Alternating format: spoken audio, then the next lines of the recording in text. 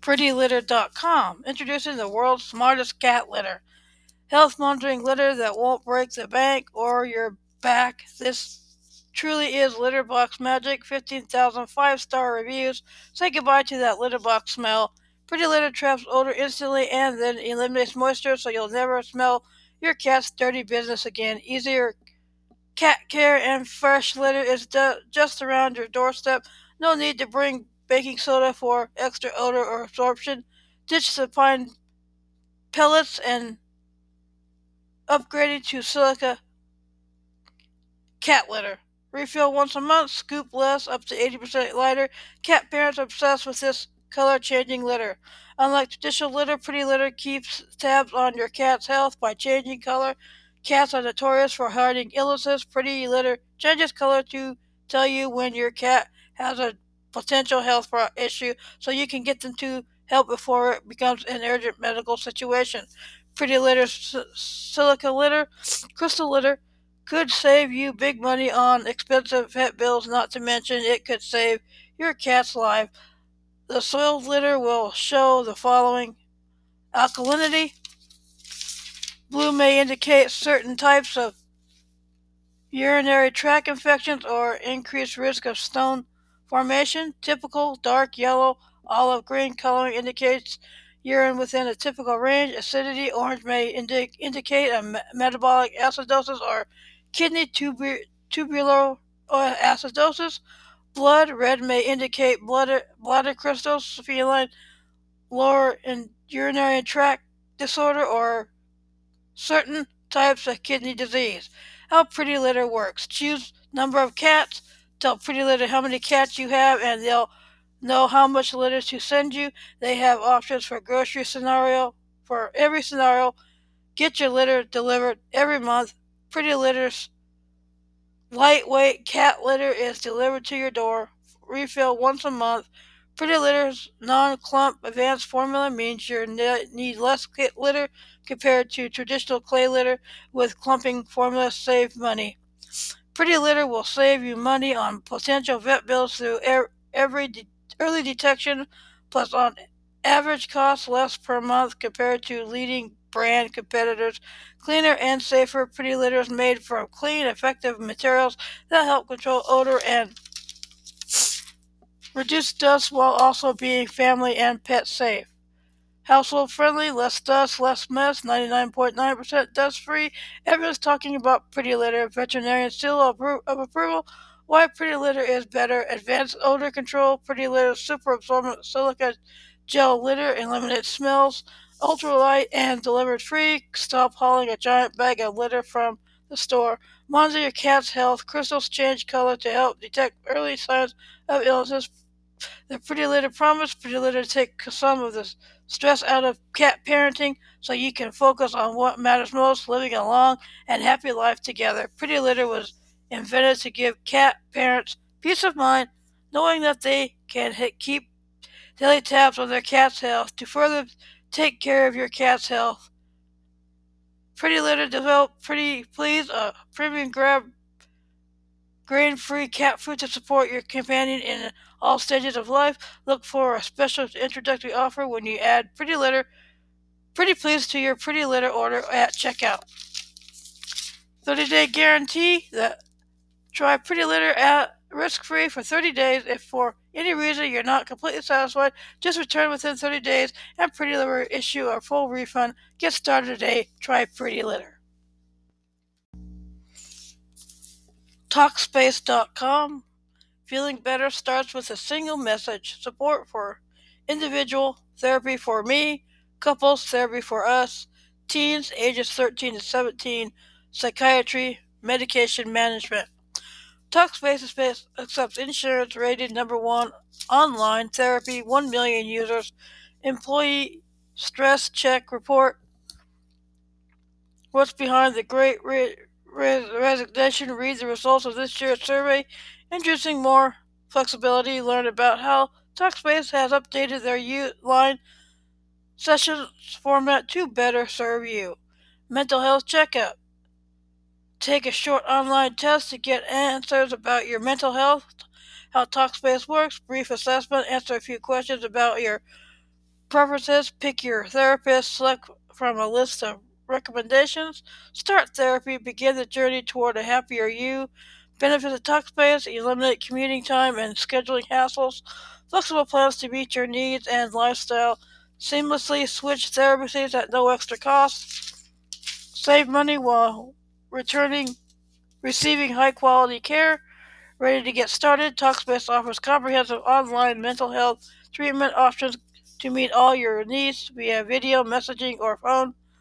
Online therapy, ongoing support from a licensed therapist, couples therapy, relationship centered therapy that connects you and your partner. Teen therapy, specialized therapy for ages 13 to 17, psychiatry, evaluations, and psychiatric medications management.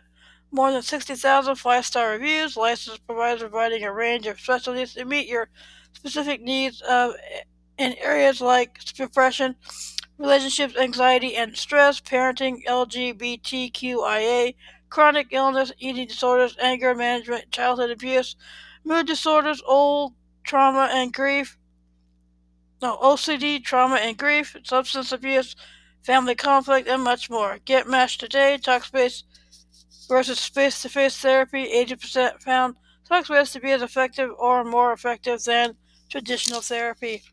98% found Talkspace to be more convenient than traditional therapy. And Talkspace for business. Talkspace partners with employers, health plans, and schools to make mental health care more available and affordable. Good morning. Hope you enjoyed your hour less of sleep last night. This week's true crime story is the Oakland County child killings. The Oakland County child killer, OCCK, is the name given to the perpetrator or perpetrators responsible for the killings of at least 4 children in Oakland County, Michigan in 1976 and 1977. The victims were held captive before being killed, and forensic DNA testing has indirectly implicated 2 suspects, one of whom has since died, with the other serving life in prison for offenses against children. A DNA profile created from samples taken from some of the victims' bodies is from the main perpetrator, but does not match the DNA of anyone named in connection with the case, and his identity is unknown. Background: between February 15, 1976 and March 16, 1977, 2 boys and 2 girls aged between 10 and 12 years old went missing outside their homes en route to or from another location in Oakland County, Michigan. Each child's body was discovered in a public area within 19 days of his or her disappearance. The children were all either strangled or shot, and with the 2 boys having been sexually abused. The 4 deaths triggered a murder investigation, which at the time was the largest in U.S. history, with Detroit's 2 daily news as well as the area's numerous radio and television stations covering the case. A presentation on WXYT radio entitled Winter's Fear, The Children, the Killer, The Search won the Peabody Award in 1977. Victims confirmed: Mark Stebbins, 12, of Ferndale, did not return home from an American Legion Hall on February 15, 1976. His body was found 4 days later, wearing the same clothes he was last seen in, lying in a snowbank in the parking lot of a local office building. He had been strangled and sexually abused with a foreign object and had 2 lacerations to the left rear of his head. Rope marks were evident on both of his wrists and ankles, indicating he had been bound during his captivity. Jill Robinson, 12, of Royal Oak, left her home on December 22, 1976, following arguing with her mother over dinner preparations.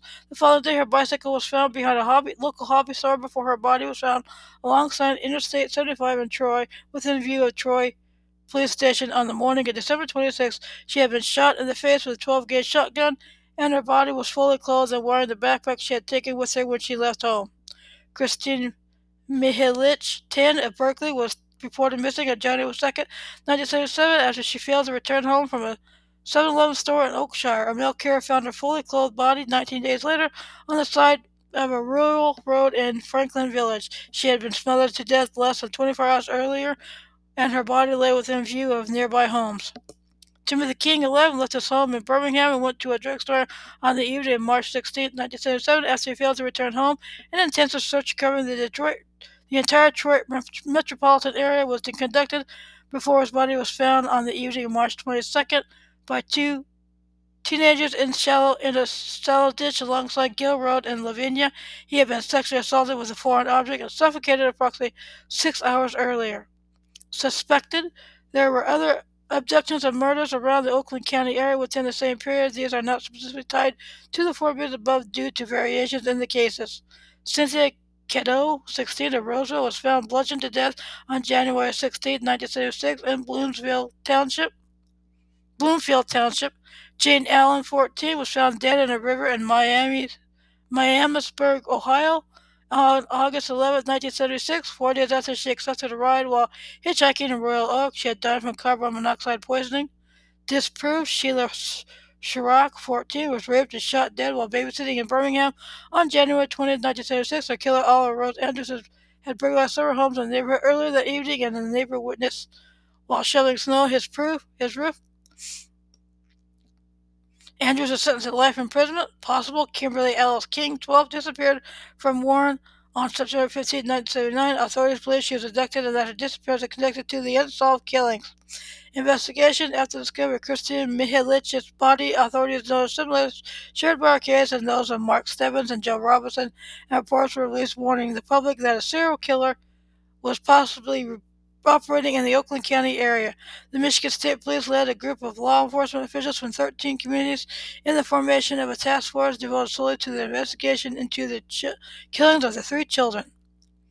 After Timothy King disappeared, a woman told authorities she had seen a boy with a skateboard like King talking to a man in the parking lot of the drugstore that King went to on March 16, 1977. A composite drawing of the suspected kidnapper and his blue AMC Gremlin was released, and the authorities questioned every Gremlin owner in Oakland County.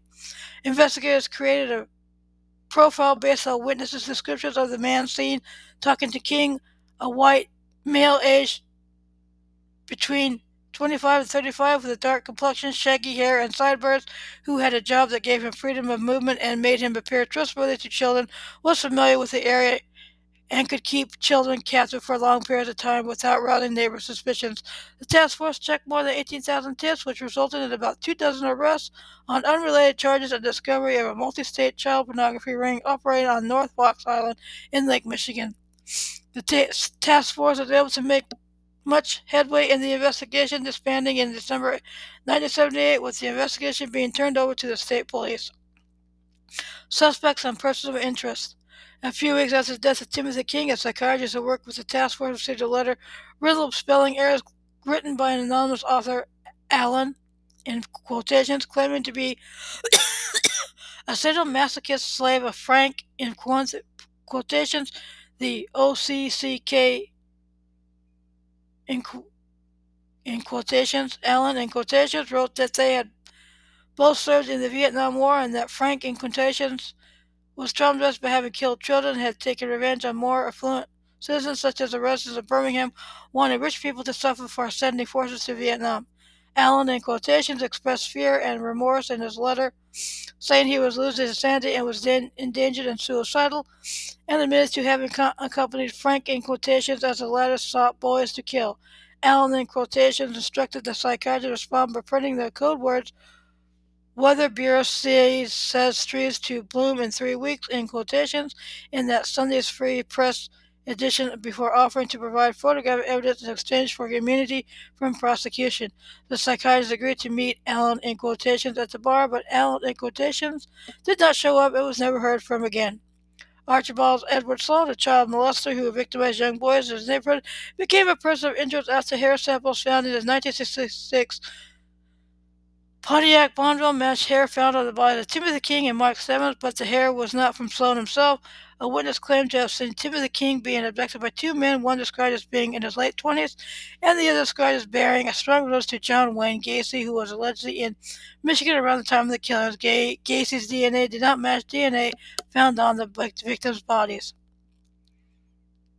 Police in Parma Heights, Ohio, arrested Ted Lamborghini, a retired auto worker believed to have been involved in a child porn ring in the 1970s. On March 27, 2007, investigators told Detroit television station WXYZ that Lamborghini was considered the top suspect in the case. Lamborghini pleaded guilty to 15 sex-related counts involving young boys rather than accept a plea bargain that would have required him to take a polygraph test on the Oakland County child killings. Lamborghini also rejected an offer of a reduced sentence in exchange for a polygraph on the case. In October 2007, the family of Mark Stebbins filed a wrongful death lawsuit against Lamborghini seeking $25,000. The lawsuit alleges Lamborghini, who lived in Metro Detroit in the late 1970s, abducted Mark and held him captive in a Royal Oak house for 4 days in February 1976 before smothering him to death during a sexual assault. Lamborghini has never been formally linked or charged in the death of Mark Stebbins. Attorney David A. Binkley has sought compensation, including funeral costs, for Stebbins' brother Michael, but stressed that money is secondary. This case sparked new interest when Timothy King's father, Barry, and brother Chris tried to get the Michigan State Police to release information about Chris Bush, the son of Harold Lee Bush, a high-level general executive. Chris Bush had been in police custody shortly before Timothy's abduction for suspected involvement in child pornography. He allegedly committed suicide in November 1978. There was no gunshot residue found on him, though, and no blood spatter whatsoever. Furthermore, there were 4 shell casings found in his room. He was also found wrapped neatly under his sheets. There was 1 bullet hole between his eyes. No blood and blood-stained ligatures were found in his apartment, as was a hand-drawn image of a boy closely resembling Mark Stebbins, screaming in agony, which was found pinned to the wall in which Bush had allegedly committed suicide. There had been no confirmed activity by the Oakland County child killer for nearly 20 months prior to Bush's death. The Michigan State Police have since released 3,400 pages of investigative records to Barry King, resumed investigation, and new evidence. Investigation reports released to family of the victims. Police reports obtained by Barry King included new revelations, including DNA testing of new suspects, a sketch found at the scene of Bush's suicide of a boy resembling Mark Stebbins screaming in abject terror and wearing a hooded sweatshirt, and a bloodied rope also found at the scene of Bush's suicide. Catherine Broad, sister of Timothy King, compiled an archive of investigation material as the case grew. Upon researching the case records, the King family produced a documentary entitled Decades of Deceit. The documentary condemns investigators and prosecutors for alleged shoddy investigations and uncooperative communication, and in particular disregarding leads the King family discovered in 2006. Funds generated for the sale of the documentary were donated to the Tim King Fund, designated to help abused children and support child activities for Birmingham children. DNA tests of hair. Forensic DNA tests conducted in 2012 showed that hair found on the seat of convicted child was Archibald Ed Sloan's 1966 Pontiac Bonneville, and on the bias of victims Mark Stebbins and Timothy King were a match and came from the same unknown man. The hair DNA does not match Sloan, but implicates someone he knew or lent his car to. Current developments: 2012 case reopening. In 2013, an anonymous informant reported a blue AMC gremlin buried in a farm field now being developed in Grand Blanc. Police are investigating the gremlin for ties to the crime, as Timothy King was last seen in a blue gremlin. Jeff Gannon. In 2005, an unidentified man who would later emerge to become a common figure in the case has been referred to by the alias of Jeff, was reminded of a relationship he had in 1970 with an acquaintance. In an interview given to Oakland County investigators in 2010, Jeff informed them of atypical observations and actions while driving and conversing with the acquaintance, such as taking him to buildings where satanic rituals were performed, according to the acquaintance. The acquaintance navigated through lesser-known routes associated with the case with ease. The acquaintance also spoke of details written in Allen's letter. Jeff requested information about the Allen letter to help confirm his suspicions, but was denied. In 2010, Jeff gave a recorded interview to Oakland County investigators and prosecutor Jessica Cooper to present evidence pertaining to the investigation. Jeff claimed to have tried to approach her with his findings and to convince her to place the case under the jurisdiction of the Department of Justice. To expedite the case, the department was already involved as FBI investigators, and through resources such as the VICAP database, Prosecutor Cooper dismissed his suggestion, and as there was no new evidence presented, his request to inspect the Allen letter was denied. Cooper describes the interview on the Oakland County Prosecutor's Office blog as a rambling statement outlining a theory that the Oakland County child killer abductions and murders were related to pagan holidays, the lunar calendar, and Wiccan rituals. Jeff proceeded to correspond with Deborah Jarvis, mother of victim Kristen Mihalich, and investigative journalists such as Bill Proctor and Heather Cataldo in 2010. He claimed that he was among a team of dozens of investigators involved with the case and could identify the perpetrator of the crimes but refused to indicate which law enforcement division he worked for. He claimed to investigate $10,000 into the investigation over several years but was reluctant to release the results as he doubted the competence of Wayne and Oakland County investigators. In a press release email, Jeff indicated possible mailing by Jessica Cooper and other regions as to why he had not made his investigation public. According to Paul Hughes, an attorney representing Jarvis, Jeff's investigation discovered the murderer. However, according to Hughes, Jeff refused to identify the culprit unless the authorities divulged crucial information which Jeff requested during the initial phone questioning in 2010. Jeff wanted to positively confirm the identity of a suspect using the police for evidence before proceeding further. In 2012, Jeff presented his findings to a select group of Detroit journalists on Hughes' cell phone to preserve his anonymity. He insisted that his phone interview with Hughes not be recorded. He theorized that the killers were conducting wicked human sacrifice rituals coinciding with pagan celebrations or the lunar calendar.